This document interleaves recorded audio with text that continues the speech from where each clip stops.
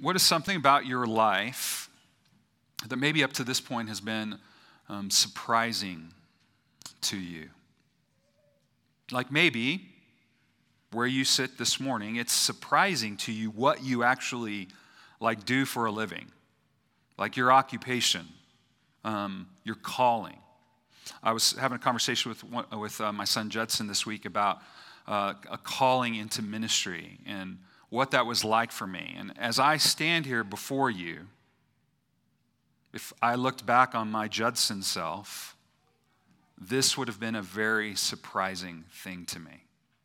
I never would have in 1,000 years thought this would be what I did, what God had called me to do. It was surprising. When Danette and I first started on a road to homeschooling our kids, we did that for a season, and we're doing it again in some ways with both our youngest boys in different fashions. Dude, we never thought. Like, I had some homeschool parents in my youth group when I first started as a youth pastor, and I was like, man, I'm never doing that. And yet, here we are. Maybe you did not ever think you'd be a lawyer or a teacher or that you'd have this job. Maybe you thought and dreamed of some other job that you would do, and you sit here this morning surprised at what you actually do. Now, of course, there's some of us in this room that this is exactly what you wanted to do. And you're it also blows your mind that you get to do this. Now, maybe it might be even the person you married, or that you aren't married, or that you're divorced. Maybe it's that you're here in this city, or you're at that school that you teach at, or at that particular firm. Or maybe it's the people you're friends with. I have this uncanny ability to have like a bad first impression of my friends. Like some of my best friends are people that at first, when I first met them, I never thought we'd be friends. And it's a surprise that I'm such good friends with them now. What are you surprised about? What's unexpected for you? That you're surprised that it's a surprising piece of your life, that this is where you sit. Now, I want to add a couple wrinkles to this. Now, what is something that's been utilized in your life to get you to this place? Like how did you arrive here? Where you sit this morning, how did you get to this place? What were the things involved that got you here? Certainly there was probably unexpected things. Connections, a skill, that one moment. How many of you are surprised by something that happened to you outside of your control to bring you to this place? It might have been a tragedy from your story or a sin. That thing that happened to you got you to this moment, how you ended up here. And if you were to start to deduce this and think about it, it would be hard to believe or explain. In the church in the Bible, we have a word for this, we call it providence. How God governs the things that come to pass. Like, it's more than fate. It's personal. It's not impersonal in the way God's providence works. And yet, God's providence works through human means and actions. All those things that got you to this moment, like there's a lot of them, the multiverse that got you here.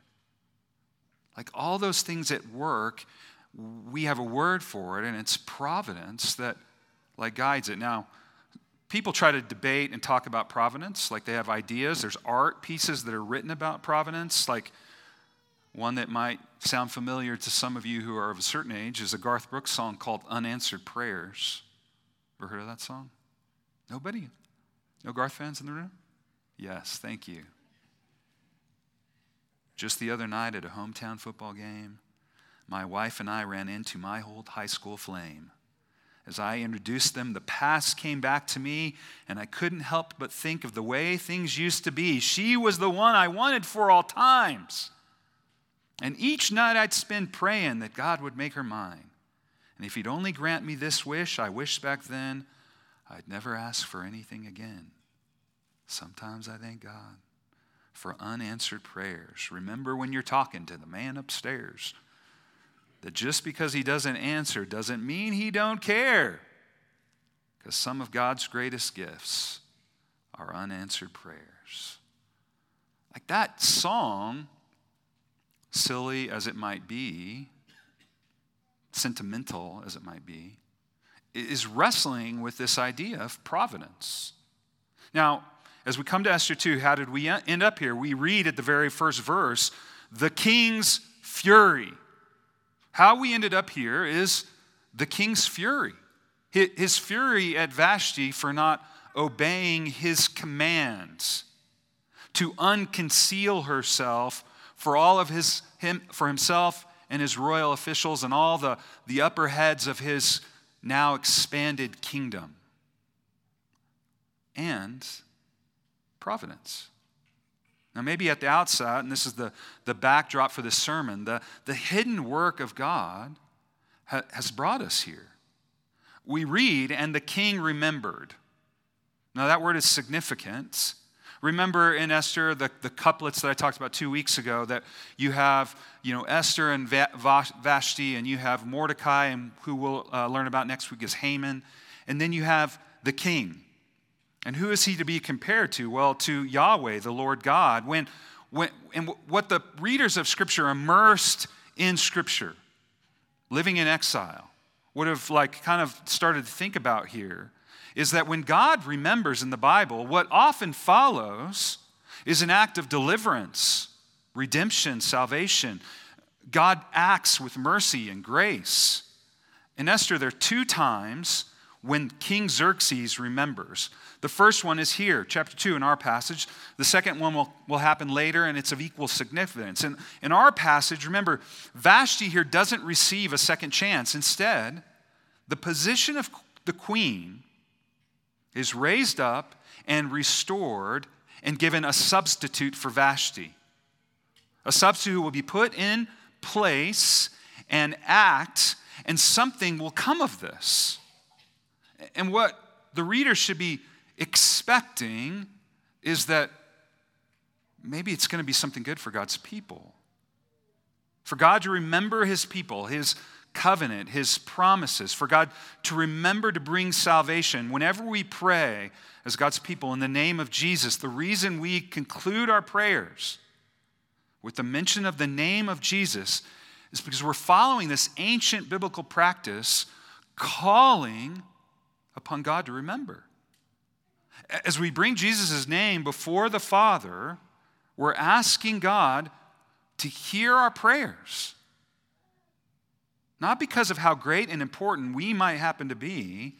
We're asking God to hear our prayer because of his son Jesus and what he's done. We're saying in essence, God, remember your son Jesus and all that he's done and all that you've promised to do through him.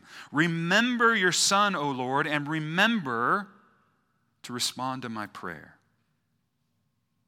When we pray in Jesus' name, amen, we're asking God to remember. And for God to remember in the Bible, it's a big deal. So it shouldn't surprise us that when King Xerxes, remember, he's being compared here to God in some ways. Obviously, he's not God, doesn't even come close to God, but there is a comparison happening. The result is a blessing for God's people. So when the king remembers, his court officials take action in the result. And maybe this something is unexpected. Like if you didn't know the story of Esther, if you didn't learn it growing up, maybe if you don't really know it here this morning, the unexpected thing is, well, the king's going to have a empire-wide beauty contest, a beauty pageant. And this is the first point this morning. The unexpected thing in the text is beauty in God's plan. And what you should see is just this, the unexpected way that God works in the story of Esther, starting with a beauty pageant. Now, dating myself, I remember as a kid, one of the things my whole family would gather around the television set to watch together, besides Saturday Night Live. Now, don't judge my parents too harshly. besides Saturday Night Live, Three's Company, the Indy 500, Monday Night Football, we would gather to watch the Miss America pageant. A beauty contest. My whole family gathered around the TV. We would hear the song sung, "Here she comes, Miss America." You remember this? Charlie, you got me?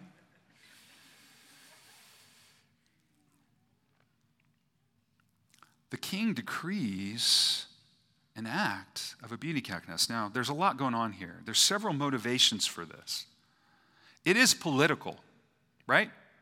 If young women, young virgin women from all over the empire participate, then what might be the benefit for the king's empire? Remember, he threw a party. He'd just thrown a party where Vashti acts in defiance against him. That party was to raise money, perhaps, for a looming battle with Greece.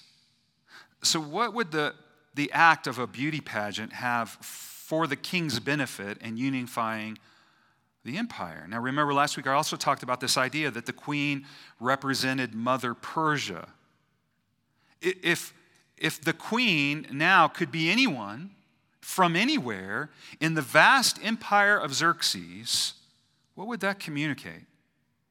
Normally, what would happen in these cultures with marriage and unfortunately with women, is they would be used as pawns for alliances.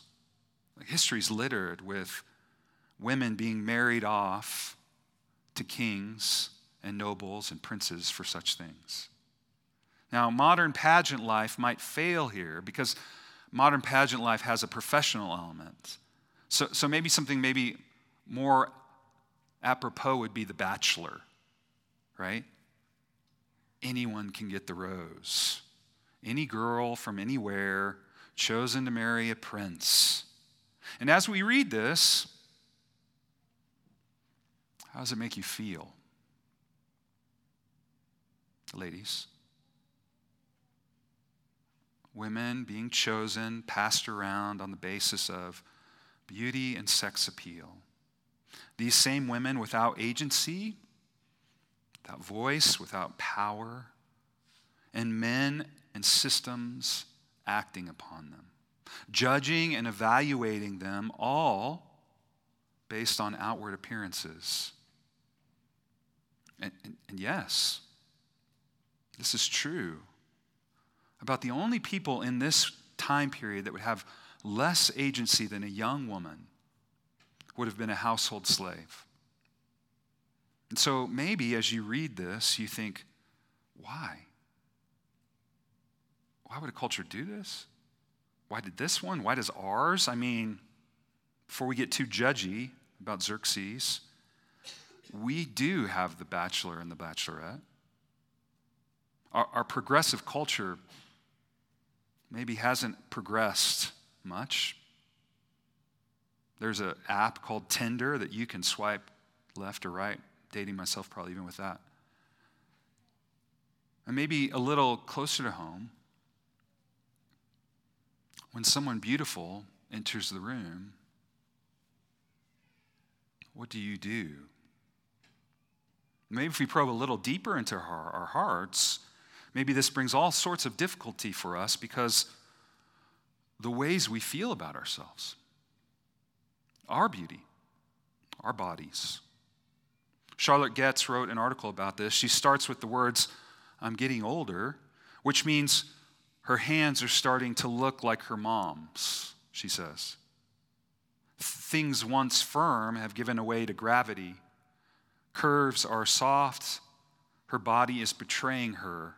And she adds, the wrinkles buried into my forehead are the most focal point of my self-loathing.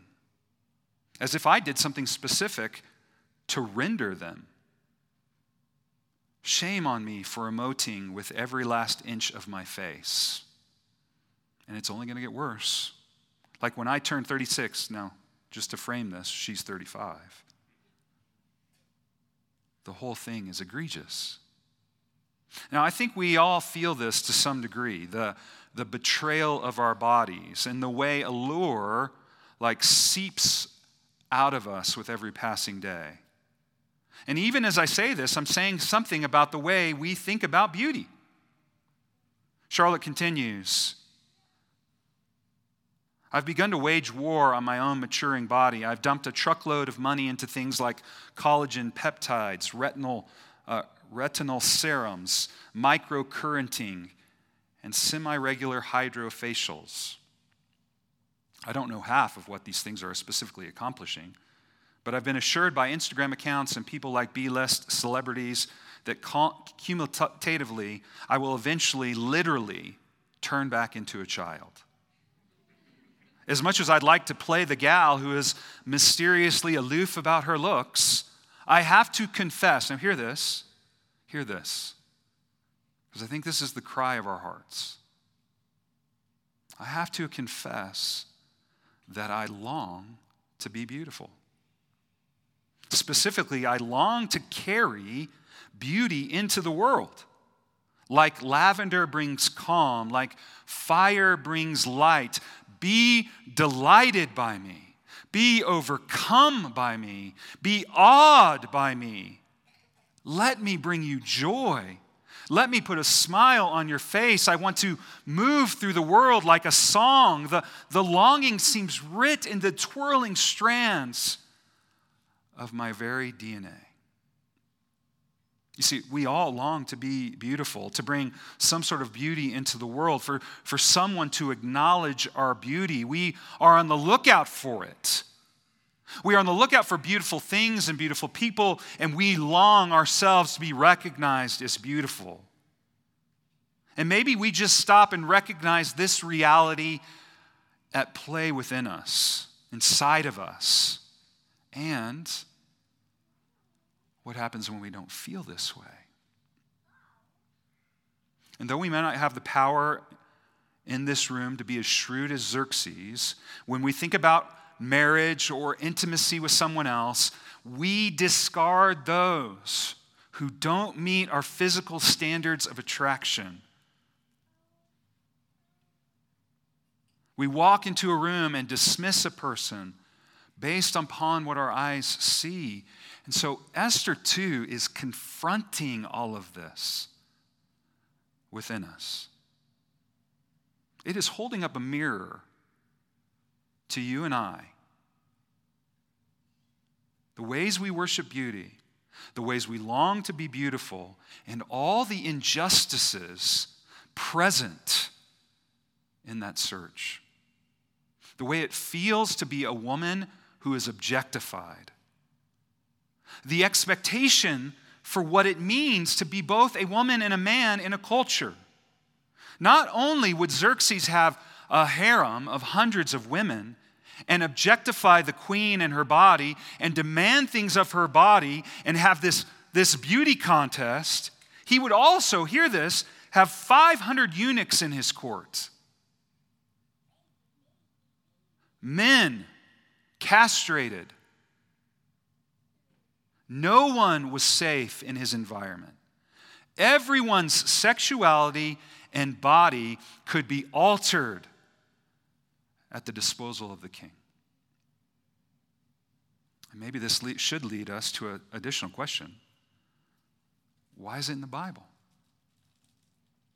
Is the Bible condoning this? In Esther, we must see that the author is showing us the reality of this world. And before we get so high and mighty to jump out of that world into our own and say, I can't believe this. This is very much our world. And it's also wanting to show us this is the world and the reality of the world that God plants himself in and works in. The king discarded the loads of other women that didn't quite meet his physical standards. But the point of this chapter is that Esther won his favor. Alistair Begg said in his sermon, God works through human decisions even when those decisions aren't good ones.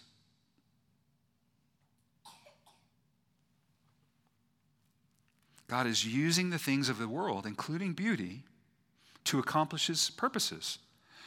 And it's mysterious. The bad systems and the objectifications and the good things that we do, the ways we act with equity, even when we do it with freely, this God uses our sinful hearts and actions, and it is God who keeps us from sinning against him, even when we act out in integrity and fight for justice and care that women would be objectified in this way. God is working in all of this. That's providence. So you might ask, so what? How does this intersect with my story? Well, I think in many ways. When we grasp grace, the gospel, that even the good we do is because of the grace of God having its way in us. Like I'm so quick, personally, to dismiss the bad and prop up the good in my life. We're all good at that, really. I mean, how many of you have been to a funeral? Like the story of the funeral is propping up the good of the deceased. And there's something about that that's fine and good, but there's also something about that that's not real. We read a story like Esther, and maybe we think, I wouldn't be so beholden to or obsessed with beauty like this way.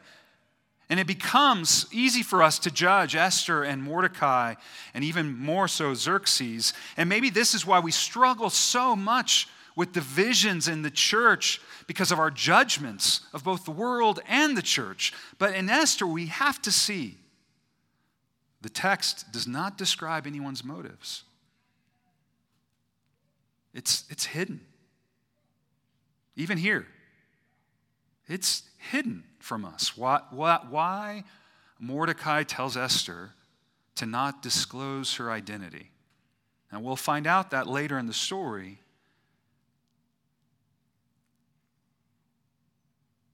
Do you know that's how you can honor other human beings? By simply observing what they say and do? And as best as you can, accurately recounting what is said and done without making judgments of motivations. Why? Because only God knows. It's also very important to do this with God as well. In his providence, many have walked away from the books like Esther and said, you see, God is a patriarchal misogynist. If he wasn't, why would he let an innocent orphan girl be placed in such a terrible situation where she had no choice? But the text never says God approves of what anybody is doing. It's reporting this story. Why? Why would it not give us more? Now, two reasons, I think. To challenge us into accepting the reality of the broken world you and I live in. And to believe that in spite of all that brokenness, God is still very present in it. And what's happening in Esther is pressing that into us. The world we live in isn't much different than the world of Esther. God did not approve of people killing his one and only son, but what? He does allow it. Through his mysterious providence, salvation is brought into the world. God doesn't approve of the beauty standards of Persia or our world, but he's still at work in both. It would be wise for us to not assume the motives of both God and or other people. There is only one that can accurately see the motivations of the heart. There is only one that can peer behind the curtain and see why we do what we do. Only one knows motives. And in a world that's constantly trying to find out your motives, using algorithms and other things to do so, it is good news to know that only God sees the heart. Now, it's also difficult news, because God sees the heart. Now, as we move on, there's two ingredients in the unfolding of human action here in this story and human history. It's human action, even the ways we think about beauty, sexuality, and power, and God's wise and loving providence. And God calls us into a broken world, the broken world we live in, to believe that he is here, present in the midst of it, even when we can't clearly see it. God calls you and I to act in the circumstances, the things I asked you about at the beginning, where he's placed you, where you don't always know how to do what to do, where your motivations are like a mixed bag. He calls you to move into this world with faith. And this leads us to the introduction of Mordecai and Esther and the second unexpected thing, which is exile in God's plan, right? Esther and Mordecai, were introduced to them, are both Jews. They both bear pagan names. Esther's might be the Persian word for star. It could also be related to the Babylonian goddess Ishtar. Mordecai simply means the one who worships Marduk, who is a pagan god. With pagan names, we're quickly reminded of other biblical stories, right? Think about Daniel and his friends. They too were given pagan names, and they rose up within the ranks of the Babylonian Empire. Perhaps this too is a hint of something similar for the outcomes of Esther and Mordecai. We're told that Mordecai was a Jew. Notice how it's prominently stated at the very beginning. The Jewish identity of Mordecai will have a key place in our story. He's a Benjamite, we're told. The names of Shimei and Kish are names associated with the family line of King Saul. The text is emphasizing to us a connection between King Saul and Mordecai. Now, we'll come back to that in a few weeks. Next, the lovely Hadassah, Esther. We're given both names for her as well. Hadassah means myrtle. It's the name that comes up now and again in the prophets to refer to Israel. And that might be important for us as well in the future. But she also has the name Esther. What might be in play here is the fact that it was common for Jews to have a Jewish name in use around their friends and family, and a pagan name that might be used in public. This was obviously also something that happened in the New Testament. Paul and Saul. At the same time, Esther could have had that name given to her once she entered into the royal palace. We're not told that part of the story. We are told that Esther is brought up in the home of her cousin Mordecai. She's orphaned, has no mother or father. This too might connect us to exile, right? What was it like for a Jewish person to be exiled? Well, they often lost their mothers and their fathers. They've been removed from their motherland. They're without the presence of their heavenly Father in the temple. Like, all of this is telling us things about what it feels like to be in exile. Esther's then taken into the king's harem, where she's guarded by Haggai, the one in charge of the women in the palace. It's clear in the story of Esther that we're not being invited to read this in a moralistic way. There's lots of questions about what Esther is being ushered in to do and the choices that she will make to do it. And we're not necessarily called to approve what's going on, but we must recognize that the author is painting a picture for us of what it looked like to be in a world as an exiled Jew. What it looked like to be in a place that's not your home. How did that feel? What did it look like? What did it feel like? And why would be concealing Jewishness, her Jewishness, something vital for the plot? Just like Vashti concealing her body from the king and his court, there's a power in the hiddenness. And this relates to exile. How do you and I, hear this, live in a place where we don't feel like we belong? Like, what do we do when we feel like our lives don't feel integrated in the midst of a particular place or community? Like, some of you feel that here in Albuquerque. Maybe a lot of you. Like, this church is a hostel for the outsider. Lots of people from not from here live here, attend church here. What does it feel like to be a Midwesterner imported to the queue with all these burqueños? around, talking their Burkanian. What does that feel like? What does it feel like to be someone from the South coming to this place, the desert? When we landed in North Carolina last week, there was like, Judson was like, man, look at all these trees. And Deacon was like, look at that lake. There's water everywhere, right? What does it feel like? When you felt a place and not at home. Now, we could add a lot to that because exile also meant a lot of violence done to people and home. But any minority culture within a dominant culture asks these questions, right? Stephen Ewan, one of the actors in The Walking Dead and the Netflix show Beef, talks about what it's like growing up in America with parents of Korean immigrants. He says he never felt at home because he was a minority, but he did feel at home in one place, in his Korean church. It made such an impact on him. And part of the way that Stephen prepares for like an audition and for acting is with praise music from his home church and a particular church song that his Korean church sang called Home.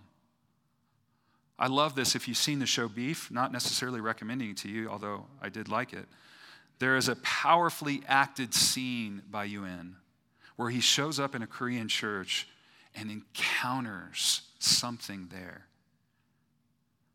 Maybe that's what it feels like when you find your people and you're like, oh man, it feels like home, right? They know me. They understand me. They talk my language, y'all, right? It feels like, man, I'm home. That the hidden thing, that you're an outsider, now becomes like this thing that unites you with another outsider. And together you have this like insider like code and language. Exile is a common, important theme in Esther. And Mordecai kind of represents this. He goes to the city gate and he watches after Esther. He fears for maybe her safety, or he's checking in on how it's going with her, making sure she's not revealing that she's a Jew. It might even be strategic for Mordecai. One commentator suggests that Mordecai might be playing on King Xerxes' desire to unify the kingdom, a potential queen with no lineage, no pedigree, no regional connection might be attractive for the king. And so Mordecai is using that to gain advantage for Esther. No one can imagine that keeping silent about one's religious or ethnic identity, like that would be hard. One can imagine the king saying to Esther, so where are you from? What do you do? Maybe she could diplomatically deflect the question, but it wouldn't be easy. At the same time, however, the girl from nowhere is no different from the girl from everywhere. And this may have played into the hands of the king. Who better to be Mother Persia than a woman with no particular family, no regional association? To be queen was to have access to tremendous power. This access could be used by potential enemies to the throne. It might threaten the emperor. And so this might have been a strategy behind Mordecai's instructions for Esther to keep silent. But would that be enough? Will silence really be the best course of action for this young woman? As we will eventually see, silence will not be safe. It will not be the effective path to take. But it may have led to Esther coming to the position that she does. Again, this is what it looked like for Esther and Mordecai to live in exile. Remember, we talked 2 weeks ago about how some of the people had already returned to the land, but they still remain in Persia. What did it look like for them to survive? Again, Esther's not providing like judgments on this. I also will say it's not necessarily providing lots of lessons for you and I, other to emphasize to you, this is what exile feels like. and God is still at work in the midst of it. Exile feels like you're not at home. Exile feels like you've been torn from country and family. Exile feels like, man, you might do anything and everything to survive. And exile also reminds us that God is providentially working in the midst of it all.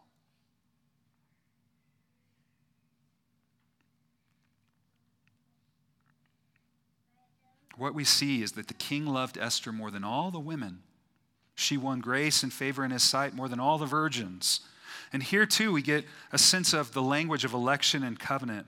What is happening to Esther is what happened to Abraham and his descendants. In God they found grace and favor, and in the climax of the reception is the crowning of Esther as queen. The king's grace rests upon Queen Esther as she's anointed and crowned. Israel, in hearing this, receives a gentle reminder that God has not forsaken them. In Esther, they have a vision, not of Mother Persia, but rather a vision of God's chosen and beloved servant for God's chosen and beloved people.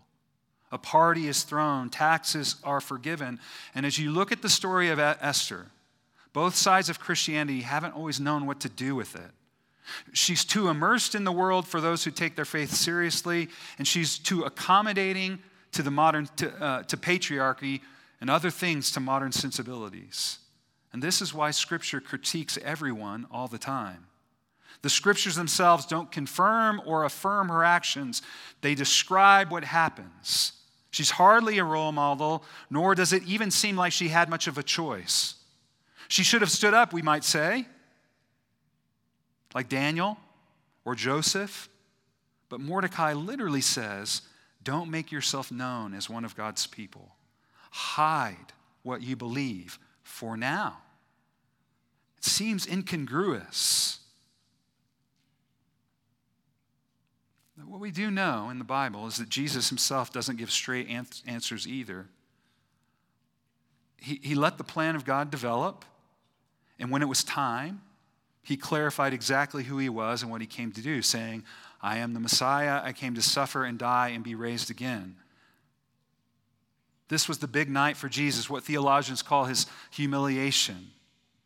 The only king in the world who captures the human heart, not through physical appearance and power, but through his willingness to hide his beauty and his power. This is how the gospel works on the human heart. It transforms how we interpret everything.